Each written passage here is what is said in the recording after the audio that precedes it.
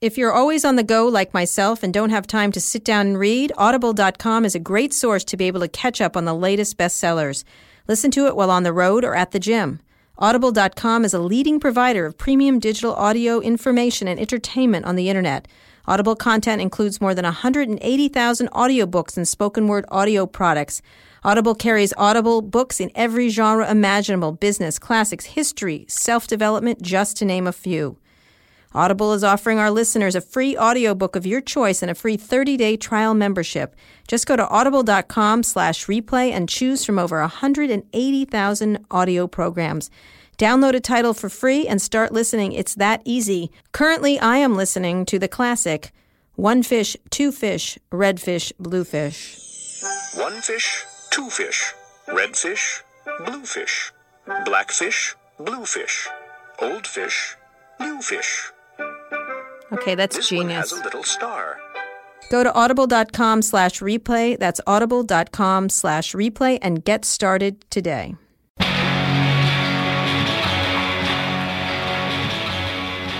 We have no video montage for you. That sounds like sort of doomsday music.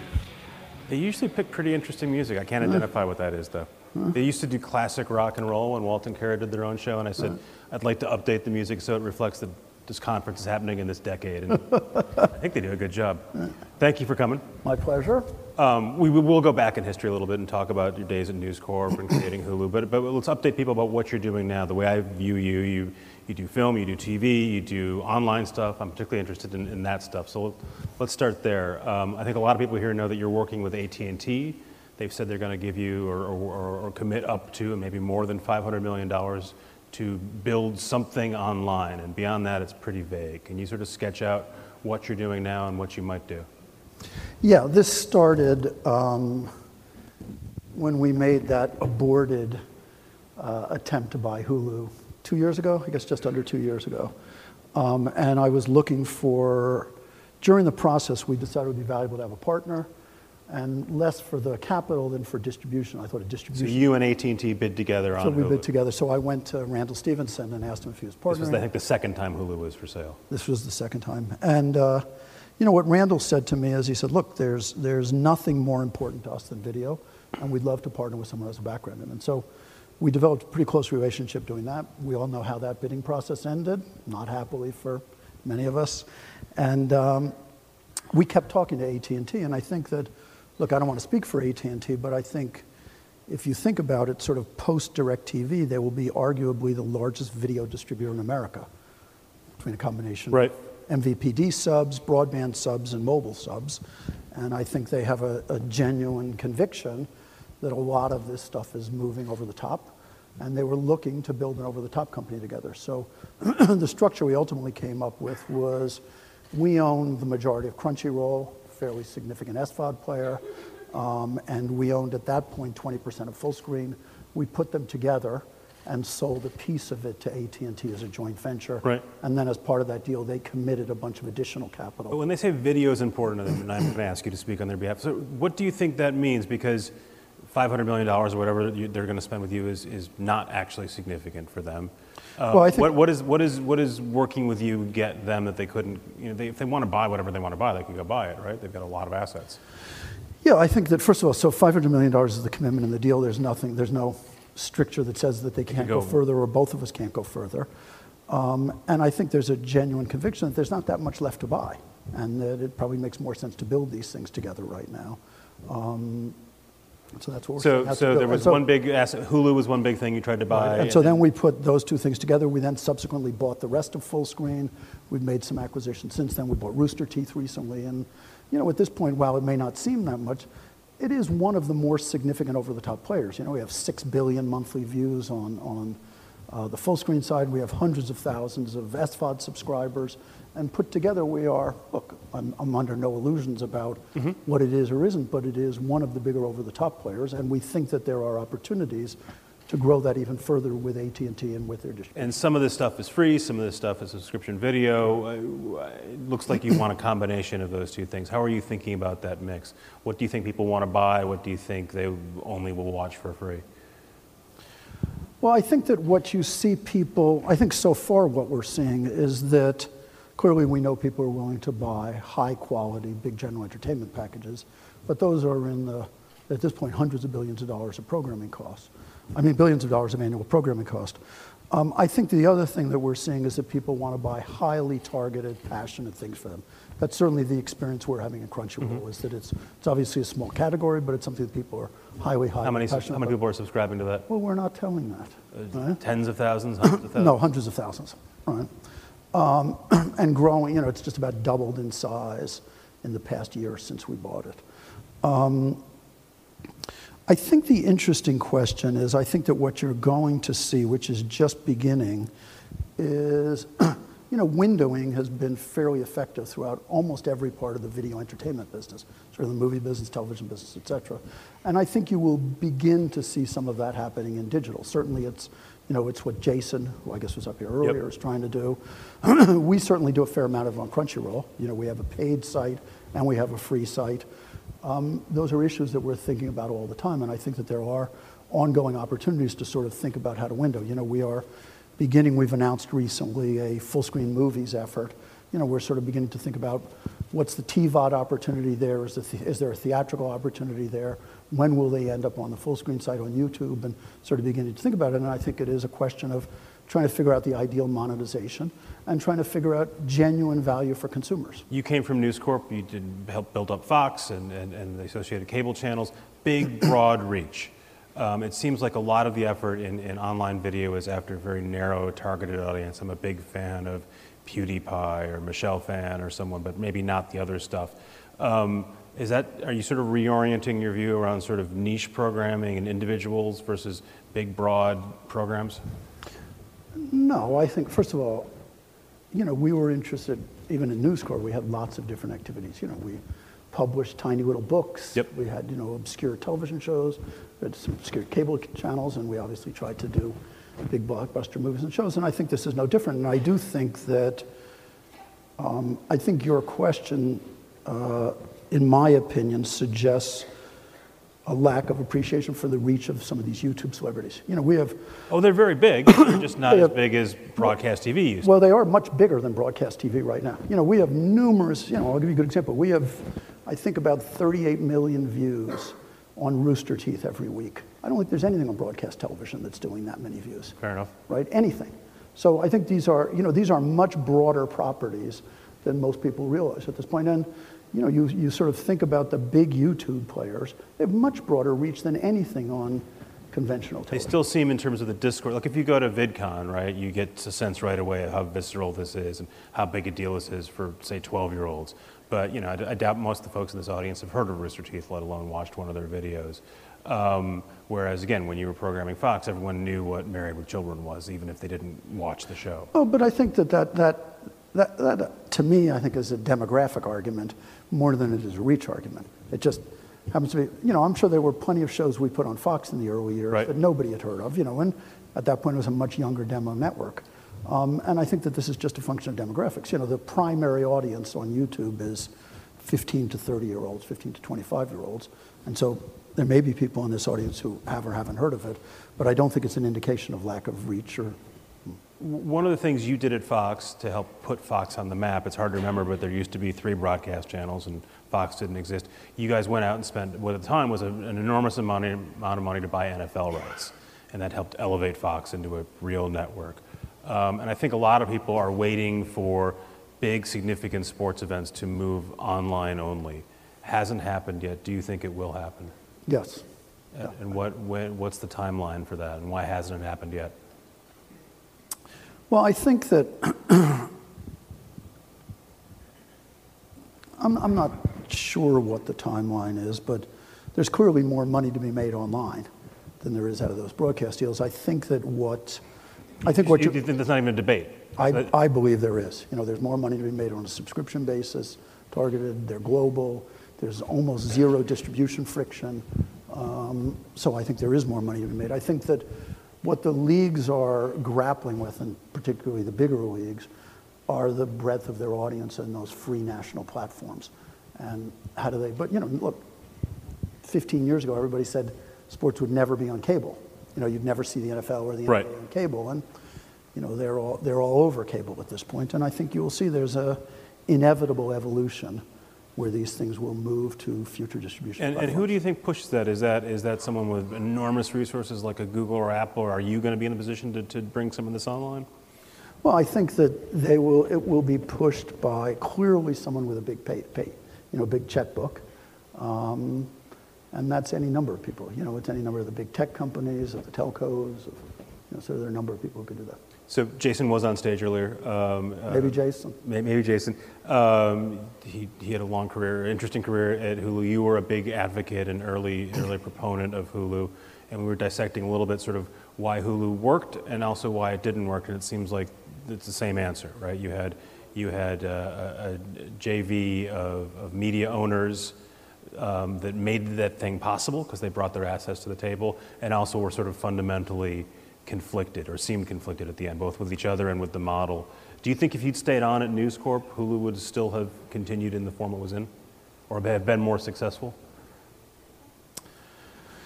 Well, I think some of it would depend on who my partners were. I think that in the early days, I was there, I guess, for about 2 years, the first 2.5 years of Hulu, and I don't think there were any conflicts. I think that Jeff Zucker, who was my partner at NBC, and I were big believers in it. There were a lot of people in my company who didn't believe in it, but you were their boss. But I basically said, too bad we're doing it. Yeah. And Jeff did exactly the same thing at NBC, and Jeff deserves real credit for it. So I don't think that there was any conflict in those early years, and clearly I believed in it. I believe that, and ironically, I think they believe in it deeply now too. I think the more recent conversations I've had with Rupert and with Chase, I think they're big believers in it. It seems like it's made a fundamental shift, though. It used to be you could watch whatever was on TV the next day, and now you can watch some of that maybe the next day, maybe 8 days later. Also, you need to be a cable subscriber. It's a different kind of product. There is a little bit of that. For the most part, the content offering is still what it was. Yep. The content offering is still what it was, and certainly the content offering on Hulu Plus is deeper than it was. So they will play with a few things, but not that much. We had the CEO of Warner Brothers up here earlier. I was asking him how he's reacting and thinking about the Sony hack. It's not directly analogous for you because you're not running a studio, but you are making movies, you are making TV shows that could be seen by wide audiences. Has the Sony incident made you pause or rethink any particular project you're making? My emailing? No. No, there's nothing that you're worried, no audience you're worried about offending or... I'm worried about potentially offending apes with the Apes movies, but short of that, no. They look pretty angry, those apes, too. But I think they come off pretty well. Yeah. And seriously, day to day, I mean, we're going to have Mark Cuban on later, who's got a messaging app that he's going to advocate as a good use instead of email. Is there stuff you're now not putting in email because of this? To be honest, I would say that about 5% of the time I hesitate, and then most of it I forget, or I just keep doing my usual behavior, which hopefully is not particularly offensive, but... Did you end up gawking at the Sony emails yourself? I looked at some of them, not many, and I don't think that it was responsible for all of those things to be published. We had Nick Denton on last night saying, no, I was exposing truth. I was showing you how Hollywood really works. You don't seem convinced. No, I think it's bullshit. I think that, I think it was fun for them. It was exciting, it was sensationalist, but I think it's a little bit harder to hide behind maintaining the integrity of journalism. And you're okay with sensationalism, right? I mean, you've done lots of I've had some of it in my life. Yeah.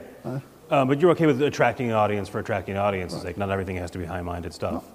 There's no message really. No, I think it's in that case it's the mix of hiding behind journalistic integrity for what was essentially sensationalism. So when you left News Corp, you got a production deal that's, in a lot of cases, that's what an executive gets as a parting gift, and no one really takes it seriously. But you are a active producer of TVs and TV shows and movies. How has that business changed? I guess you've been on a News Corp, 5 years now? How has that business changed in that time?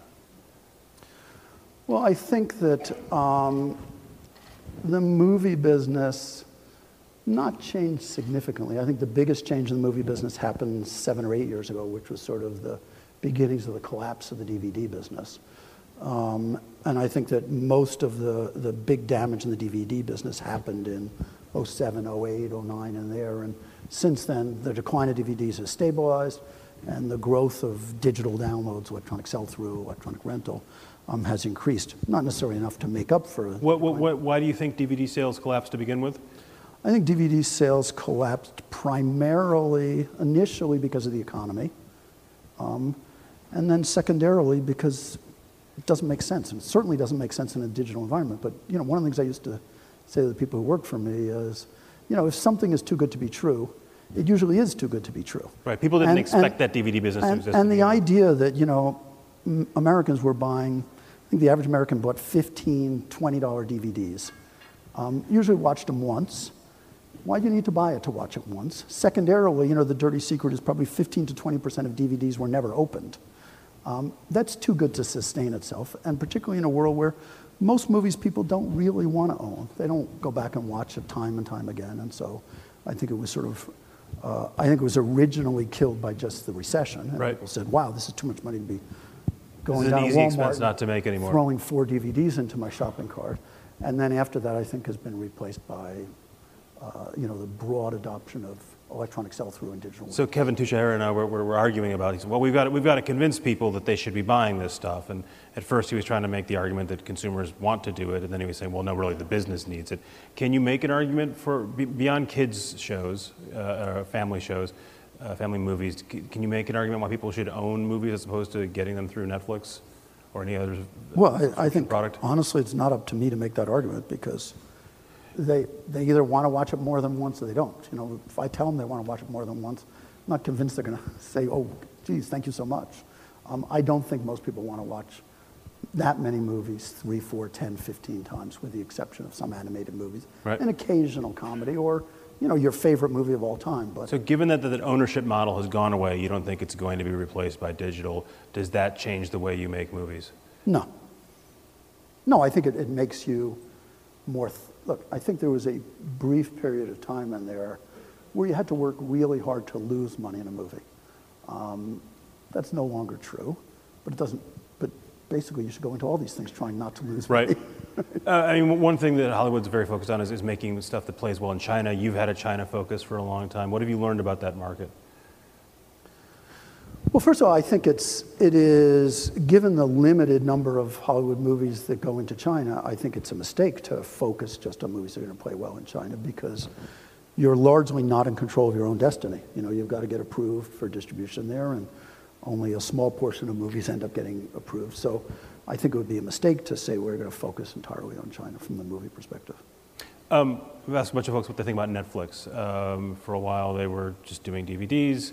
Then they were streaming. Now they're making their own content. How do you think about them as an outlet for your stuff, and/or a competitor for eyeballs? Well, I think they have historically been a great outlet for stuff. They spent a lot of money to buy New Girl from us, so I'm happy with them for that.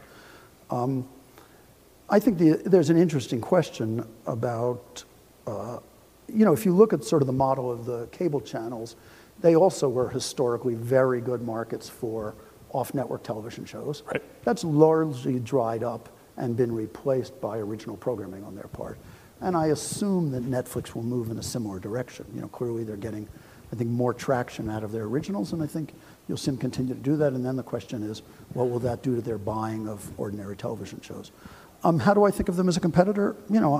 I don't, in the sense that there are 6 zillion competitors. That everybody's a competitor for eyeballs, for time, for attention, for money. And so I don't particularly, look, I have an enormous amount of respect for them as a company. I think Reed and Ted have done a great, great job. Are you going to make stuff for them specifically? We are not making anything for them right now, but yeah, I'd be delighted to make stuff for them. No reason you wouldn't? No reason I wouldn't. You look like you're having fun. Would you ever go back and take a corporate media job if one opened up? There could be openings? No, look, I think, and I've historically said that I was the president of News Corp for 13 years. It was, I believe, the great job in the entertainment business. At some point, everybody has a boss. I'd much rather have Rupert Murdoch as a boss than a board of directors. And I think Fox was the most dynamic and most interesting company. And so I think I had the great job in the media business. I did it for a long time. And I left not with any dissatisfaction with the job. I loved the job and I loved Rupert. I left because I wanted to do something new. I wanted to build something of my own. I wanted to be exclusively focused on those areas of the media business, which I thought were going to grow most rapidly, which is really what we've tried to do. And you did hammer out a great deal that allowed you to use them as production. Well, no, and I think that was a great luxury for us, which is it also happened to be, I believe that premium content will be one of the fastest growing areas of the media business, so it was sort of a foundation both to start the company, start making some money, to begin to build presence. As we, it's taken us longer, obviously, to build out Asia, which has been another area of focus, to build out all these digital things. But I also think that, particularly over the last 2 years or so, we've begun to reach, look, we're still a tiny, tiny little company relative to those, but we are one of the more significant digital companies out there at this point. And, that's exciting. It's fun, it's dynamic, keeps you alert. One News Corp question. You do know Rupert pretty well. Who do you think runs that company when he stops running it? Well, I think Rupert has been fairly clear that he would like to see his children. Which he's got a bunch? He's got a bunch. I don't know. I think I really don't know. And I'll skip back to the present tense. On the video front, are you interested in buying other assets? There's a lot of stuff that seems to be on the market right now. There's a bunch of humor sites that's available. We are, I would hope that we are two things. We are an aggressive, opportunistic buyer, but also a disciplined buyer. So I don't think there's much that's sold over the last 2 or 3 years that we haven't looked at fairly deeply. I think I've got a great team, Jesse and the people is a great team, and I think they've built a reputation as being thoughtful and smart. So we look at everything. We're interested in sort of thinking about everything, but I also think we're trying to be reasonably disciplined about price and whether or not we think it's worth it. We started talking about Hulu. You bid on that, didn't buy it. Vivo, you were kicking the tires on. Are there any other major big web assets that are potentially available? I can't think of any. I don't think there are things right now, but. And then the other thing we've talked about at this event is how people who make content think about distributors like Facebook, Snapchat, WhatsApp. Do you think about them as potential distributors? Do you think of them as potential competitors because they might start keeping content for themselves? We think about them, I think that we think about them as potential distributors. In fact, we have a small branded content unit that we started inside Fullscreen, and one of the early things we're doing is we're actually doing a series for Snapchat called Snappy Heroes that was announced about 3 weeks ago. So we're producing that, and we're producing other things. I do think that there's a huge opportunity about to happen in the video distribution space, because I think, I'll say two things which may seem contradictory. It has been almost entirely a YouTube distribution business up till now, and I think you are going to see other players enter that marketplace. Twitter just announced, their new video player. Facebook has clearly been very aggressive in video. The Snapchat Discover feature, and I think it's going to be, two things. One is I think it's going to be a really golden age for digital video distribution. The second thing is, conversely, I don't for a moment I think it's fashionable to whine about YouTube, and I don't feel that way at all. I think YouTube has been a great partner of ours. They have just extraordinary reach. We've built a pretty good little business with them. And look, competition's great for everybody. You just want more options. Yeah, competition will be great for us as a supplier of video content. But conversely, I also think it'll be good for YouTube. I think you see, I guess, was Robert up here earlier? Robert's been very aggressive recently. Susan's very aggressive. And I think they're being aggressive and thoughtful about how do they react to competitors. And I believe it'll help the space. I think it'll help the quality of product. It'll certainly help content creators. I think Robert might be in the audience. Maybe we'll get him to ask a question. Do we have questions from you guys? If you do, step up to the microphone. We'll turn the lights on. Here's one. I had a margin question for the broader industry. If you look at the public media companies, pretty healthy margins there. If you think about moving those businesses online, whether you think about music or DVDs, as you mentioned, you go from high margins to low margins. Netflix obviously operates at a very low margin. What do you think, if we think of traditional media being the cable nets, the business you came from at 30, 40% margins, and you think of Netflix at high single digits, I think a lot of the assumption is Netflix is going to move up to where the cable nets are. You could argue maybe it's going the other way, but I'm curious how you think about the margin structure of the industry as it moves from analog to digital and to the various online distribution platforms. This is the internet. You're not supposed to care about margins, right? Yeah, well, I think it is, first of all, the obvious answer is I don't know, and we'll see. But that being said, I do think that, there's no God-given decree that you are entitled to high margins. And I think one of the things that has led to higher margins in traditional media, the cable business, the broadcast business used to have extraordinary margins, the newspaper business had great margins, was distribution friction. Distribution constraint clearly helps you grow your margins. And I think that the disappearance of those distribution constraints, which is largely, these are broad generalizations, but largely the story with digital distribution, will, I think, compress margins. I think the issue, and it's certainly what I said repeatedly when we were starting Hulu, is, look, those are great businesses, those traditional media businesses, and they will be for a long, long time. And I think the more forward-looking ones are trying to add new business models faster than the older ones may decay.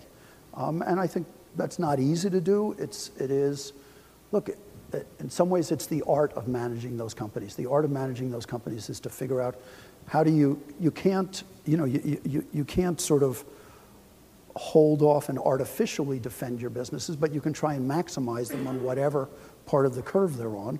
And then your other job is to try and build new businesses more rapidly than those may decay. And I think you are seeing, look, I think whether it's Disney buying Maker or HBO announcing HBO Go available ubiquitously, or CBS just announced, I think you are seeing the more artful ones begin to try and address those issues. They have huge assets, huge content assets. And I think what you're hopefully playing for is more ubiquitous distribution at lower margins can still lead to flat, if not higher profits. And I think that's really the mix you try and play with. Question. Hi, Peter. If you look at the over-the-top space right now, you essentially have like 3 super aggregators, Amazon, Hulu, Netflix, right? And then you have sort of what you guys are doing down with Crunchyroll and Creative Bug down at the other end. When you look forward in kind of the 5 to 10 year horizon, do you think the over-the-top business is sort of going to coalesce around those 2 extremes, or do you think we're still waiting to see what the kind of, we'll call them super niches in the middle appear? And part of the reason I asked this question is when you first started the Churning Group, there was rumors you were trying to do an over-the-top with Xbox. And a lot of people sort of thought that's what the AT&T investment was sort of helping you take on the more premium side, but not as big as Netflix. So I'm kind of curious how you see that all play out. Well, I think, first of all, this notion of sort of big, broad, and then niche is frankly true about the entire media business. I think it's been, in some ways, the fundamental story of the media business over the past 25 years, which is the disappearance of the middle. You've seen big hits get bigger and bigger and bigger because of the ubiquity of distribution. And then you've seen niche opportunities become sort of more fruitful because of your ability to target specific people, whether those are ad-supported or subscription-supported. And in general, we've seen the middle disappear in almost every area of the business. There's no middle-level magazines left. There's not, certainly no middle-level movies. There's no middle-level network television shows. And so I think that is a broad and fairly natural trend, which is you either watch something that's of deep personal appeal to you, or you watch the big hits that everybody else is talking about, and you don't settle for stuff in the middle. That being said, I do think that it is going to be, I think that the video app space, writ large, is starting to get very crowded. You look at a Roku box, you look at those things. There are so many different things, and I think less for the idea of middle-level content than more for trying to make it easy for people. I do personally believe that one of the big trends we're going to see in the years ahead is curation, because I just think there's so much choice for people. Curation becomes a way Who's going to deal with stitch that together? Who's going to have who's going to be the TV guide or whatever metaphor? Well, I think you will see, to me, I think one of the big opportunities is the combination of algorithmic curation with editorial curation.